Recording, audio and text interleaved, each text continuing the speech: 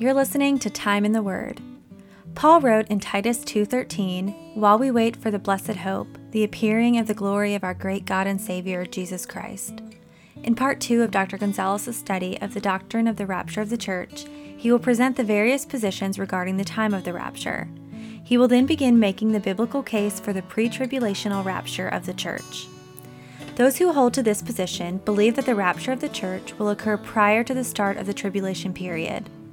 Dr. Gonzalez explains that the first phase of his return is imminent, that no prophecy must be fulfilled for the rapture to take place, and that it will occur without any prior signs or warnings.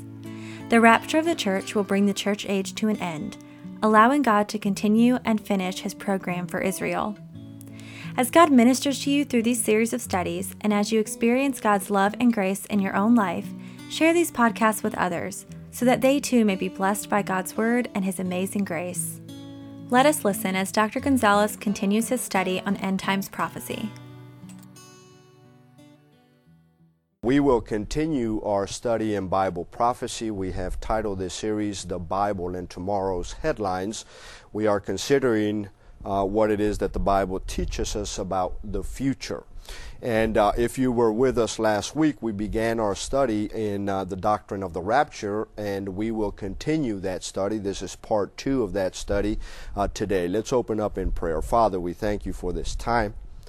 May you speak to us loudly and clearly. May you help us gain insight of what your Bible tells us about what will happen to the future and how to apply that to our daily lives so that we may live lives that bring you honor and glory. For it is in Christ's name we pray. Amen. Well, if you were with us last week, you know that we began our study in the doctrine of the rapture. We will continue that study today. Last week we talked about the actual event, and we talked about the results of the rapture. And in speaking about the results, we said that 3 particular things were pointed out. The fact that Christ promised coming back for the church, and that promise was fulfilled in the rapture.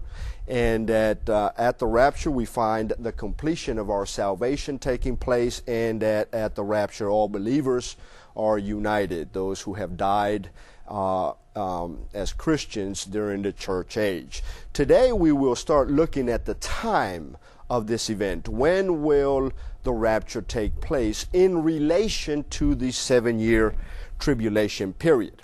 Now, if you have been a student of prophecy, you're aware that there is a debate going on among Christians as to when this event takes place in relation to the tribulation period. We know that the Bible teaches us that there's going to be a time of severe events taking place in the future. The Great Tribulation is the way we refer to that period of time. But there is a difference of opinion among Christians as to whether the church will be at all present during any period of that time, or will endure that time altogether all the way through the end of the tribulation period. Those who hold that the church will be here and be actually raptured midpoint during the tribulation. In essence, these individuals believe in, and they call it the mid-tribulation view.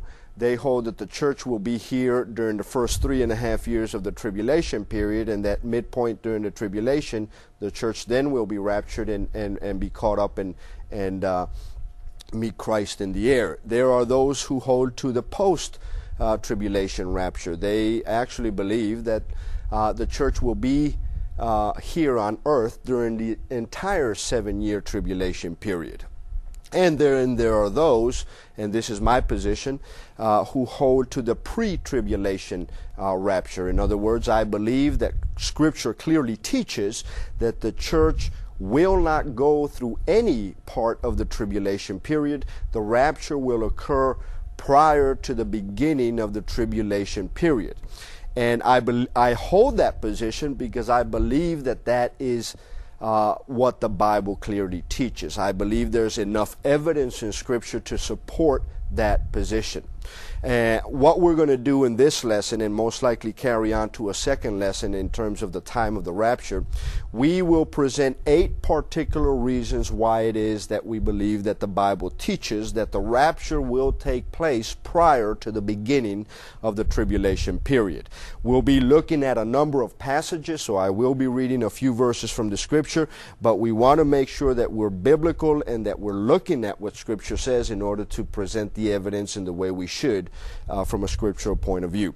The first reason why we believe that the rapture will occur prior to the beginning of the tribulation is because Christ promised to deliver us. If you have your Bibles with you and you turn to Revelation chapter 3 and look at verse 10, this is what we find said there. Since you have kept my command to endure patiently, I will also keep you from the hour of trial that is going to come upon the whole world to test those who live on the earth. Now, it is true that these words were part of the letter that were written to the church of Philadelphia. But we can safely conclude that it refers to the universal church for the following reasons. First of all, the verse speaks of a future event. Secondly, the church of Philadelphia was destroyed and disbanded before this event of which is spoken of ever took place. So it's obvious that the events of which we are promised to be delivered from are not events that were going to occur literally to the church of Philadelphia, since the church was destroyed and disbanded prior to this event taking place.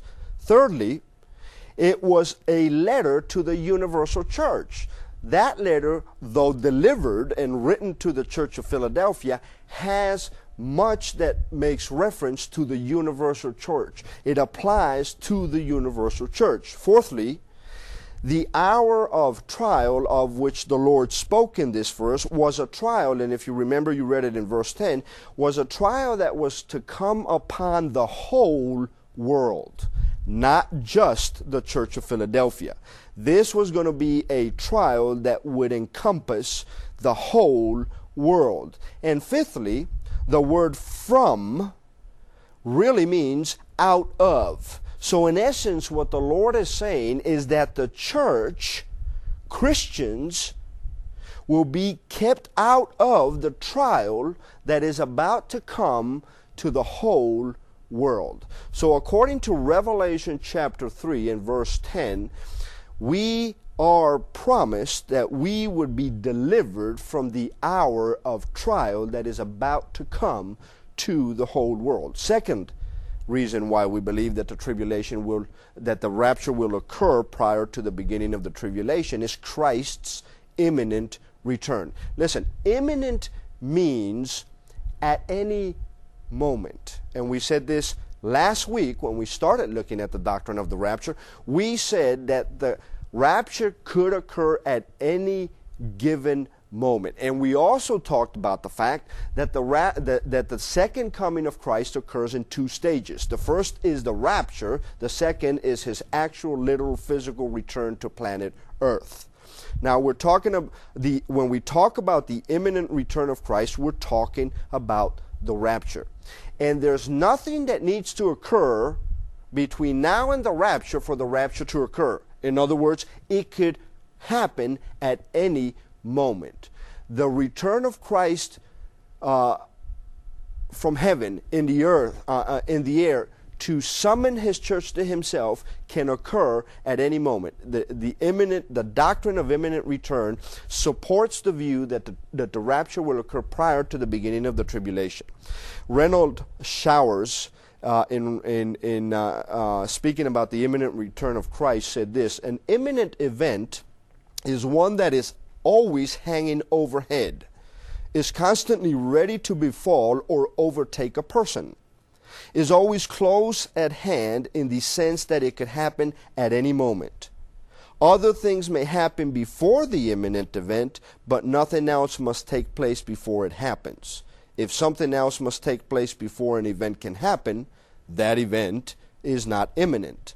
The necessity of something else taking place first destroys the concept of imminence.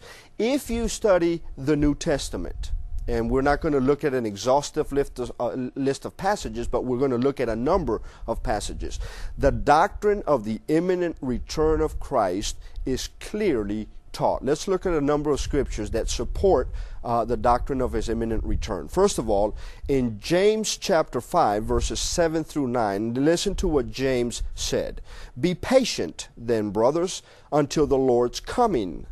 See how the farmer waits for the land to yield its valuable crop, and how patient he is for the autumn and spring rains. You too, be patient and stand firm, because the Lord's coming is near.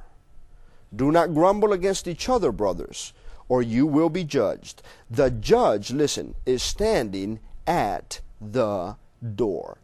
James clearly believed in the imminent return of Christ, and he clearly expects us to agree with him, since the Word of God clearly teaches in this epistle the imminent return. Another one is found in 1 Corinthians chapter 1, verse 7. Listen to what Paul said. Therefore you do not lack any spiritual gift, as you eagerly wait for our Lord Jesus to be revealed. Paul was clearly indicated that the Corinthian church was ready at any moment for the coming of Christ for his church.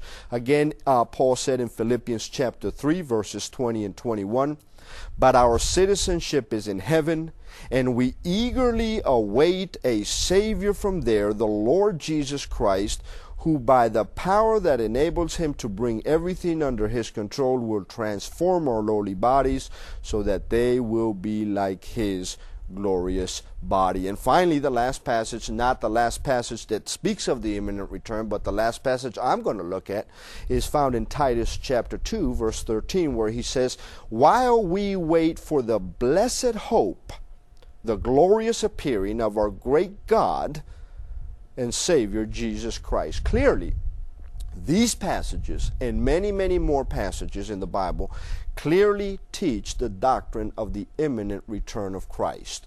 Nothing must occur before Christ returns for his church. He could come at any moment for the church. And if you remember several weeks back when we were looking at the signs of the times, the signs of Matthew 24 were given to Israel concerning the second coming of Christ, where he literally descends and touches physically with his feet planet Earth. These were not given to the church to anticipate the rapture. The rapture, again, could occur at any given moment.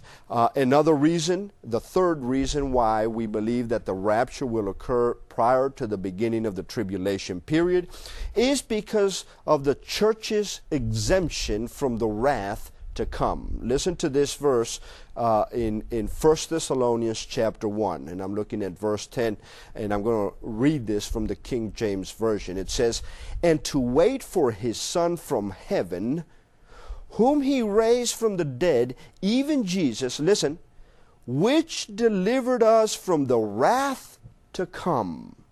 Which delivered us from the wrath to come.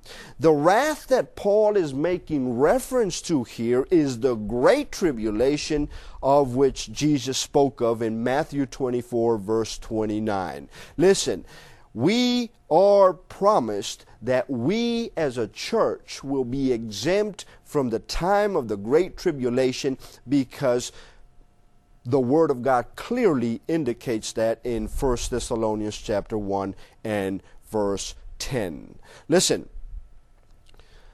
the tribulation period is a period of judgment. It's a time when God pours out his wrath on planet Earth. And in fact, we're going to look at the purposes of the tribulation, and that's another reason why we believe that it will occur before the beginning of the tribulation. Another passage that speaks of our exemption from the coming wrath is found in 1 Thessalonians chapter 5, verse 9, where the Word of God says this, for God has not appointed us to wrath, but to obtain salvation by our Lord Jesus Christ. The term not appointed us to wrath simply means that Christians will be spared from the tribulation period. Another verse, and we looked at this verse previously, is Revelation chapter 3, verse 10. Since you kept my command to endure patiently, I will also keep you from the hour of trial that is going to come upon the whole world to test those who live on the earth. Listen, these verses clearly teach us that the church is guaranteed protection. If you study those passages carefully, you will notice, listen, you will notice that the Bible is telling us not that God will preserve us during the time of tribulation, but that God will remove us or keep us from the time of tribulation. Listen, it is not consistent to believe that the church is going to go through any part of the tribulation or through the whole tribulation is inconsistent with what the Bible teaches about the relationship between Christ and the church. Ephesians chapter 5, verse 25 clearly teaches us that the church is the bride of Christ. We, as the church, we are the object of Christ's love. It would be a contradiction to the very relationship between Christ and the church to say that the church will have to endure the suffering and punishment of the tribulation period. It is absolutely inconsistent. The fourth reason why we believe that the tribulation or that the rapture will occur before the tribulation begins is because of the very purposes of the tribulation. Let me read you one passage here. For example, in Malachi chapter 4, verses 5 through 6. Let me read you this passage. There are more passages that could be read, but we will be running out of time, so I just want to spend time looking at a couple of them. In Malachi chapter 4, in verses 5 and 6, listen to what the Word of God says. Remember the law of my servant Moses, the decrees and laws I gave him at Horeb for all Israel. See, I will send you the prophet Elijah before the great and dreadful day of the Lord comes. He will turn the hearts of the fathers to their children and the hearts of the children to their fathers, or else I will come and strike the land with a curse. Another passage that you can look at is found in Ezekiel chapter 36, verses 18 through 32. Listen, there's two primary reasons why the tribulation period takes place. First of all, it is a time in which God prepares Israel to receive her king and his kingdom. It is referred to in Jeremiah chapter 30, verse 7 as the time of Jacob's trouble. Listen, during the tribulation period, God will discipline disobedient Israel and will prepare them for the coming of her king and for the coming kingdom. Listen, if you look at Daniel chapter 9, verses 24 through 27, this passage is perhaps the best passage that best explains in detail the primary purpose for the tribulation. And that is God going back to dealing with the nation of Israel, since the church has been raptured, God going back to dealing with the nation of Israel and disciplining the nation of Israel for having rejected the Messiah and preparing them for the coming king. And the second reason for which the tribulation is going to take place is in order for God to judge the living people on planet Earth, to judge those who have rejected Jesus Christ, his Son. God will bring judgment on both nations and people for their unbelief and their sin. Listen, neither of these reasons God preparing His people for the coming Messiah and for the acceptance of Jesus Christ as their Lord and Savior, their King. And God judging the nations and the people for their unbelief and sin. Neither one of those purposes pertain to the church. The church will not take part in the tribulation period simply because she doesn't fit the purposes of God for the tribulation period. The fifth one we're going to look at, actually, let me stop right here because I want to be able to spend a little bit of time on this fifth reason. So far, we've been able to establish, by looking at 4 of the 8, that the rapture will take place prior to the beginning of the tribulation period. The doctrine of the rapture, as Paul sees it, is a doctrine that ought to bring believers great hope, because it is the doctrine that clearly teaches that the promises of God will be fulfilled in spite of the fact that they occur outside of the timetable that we would like to operate under. And things must happen just as the Word of God says they would happen.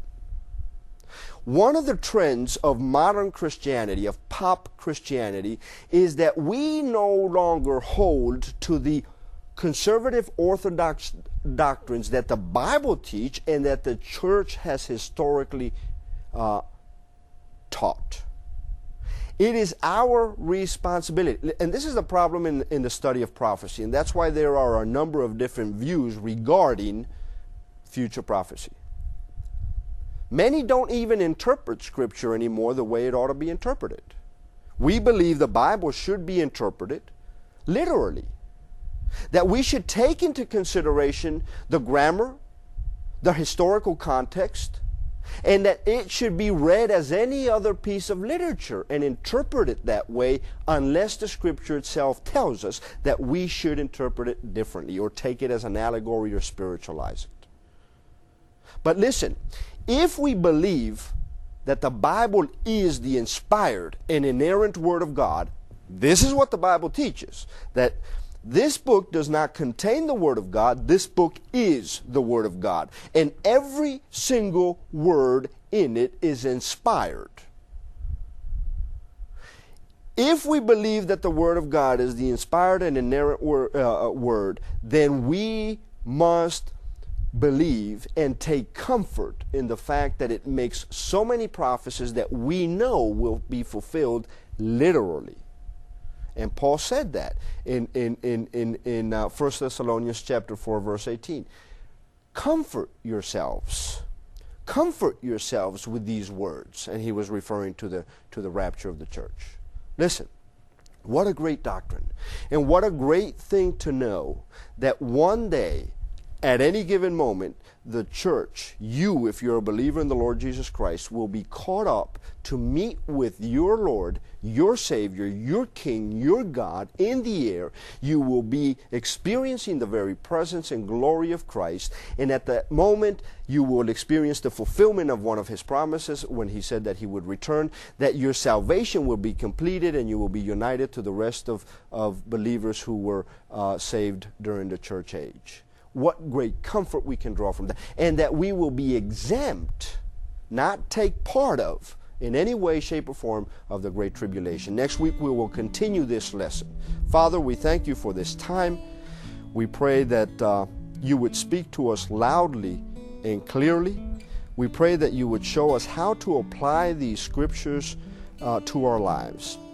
May we learn how to allow the Spirit to interpret Scripture. May He minister to us. May we not impose our bias or our personal views or opinions upon what the Scripture says, but may we allow the Scripture to say what You meant it to say. May we accept it as truth, and may we be found faithfully propagating and proclaiming and preaching that very word. We thank You, Lord, for the fact that we have hope for the future.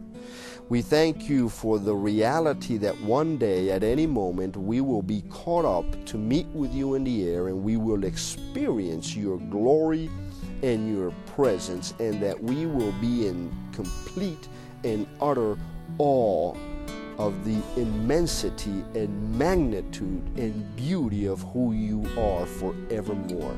We certainly look forward, Lord, to being caught up and present with you forevermore. Thank you, Lord, and we give you all the praise and glory in Jesus' name. Amen.